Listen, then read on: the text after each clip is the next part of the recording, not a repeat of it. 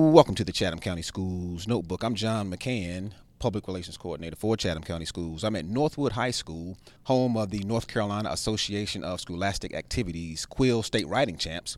On the first day of December, Northwood's team went to Northwest Guilford High School in Greensboro to compete. Those team members handled their business and emerged as champs.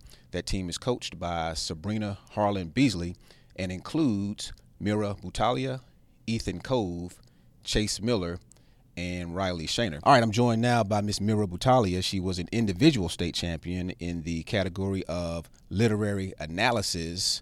What did you analyze, Miss Butalia? So I wrote about Frankenstein, and the title of my analysis was Why Frankenstein is Actually Just an Angsty, Misled Teenager, because the prompt was there's like a common theme in literature that things are not what they seem.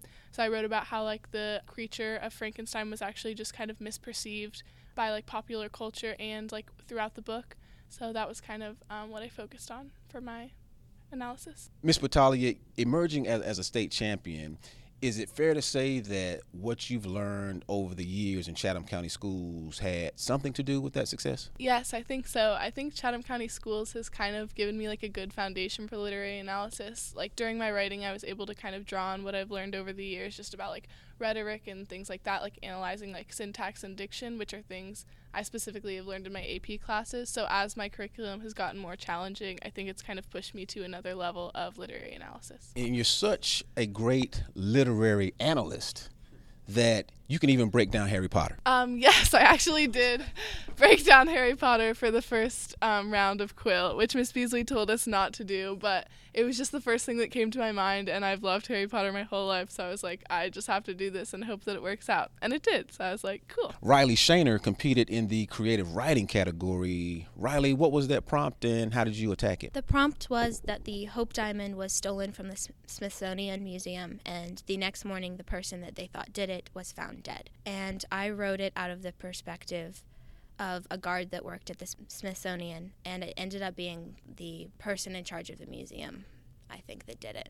And he killed the person accused. He kind of set him up to take the fall for it, and then killed him so that he couldn't say anything about it. It sounds really confusing. But are you saying that you get to basically create the case and solve the case? Yes, absolutely. I kind of control everything that happens. And so you're judged based on, does your case make sense and is it compelling, and did you do it in a creative way? You're judged based on how well you write and how well you set up the story and your characters and just how the plot runs together. It seems like there's no good way to practice this short of just going through various prompts and just being able to know how to get your creative juices flowing. Absolutely. The best way to prepare for that is to be used to running with prompts.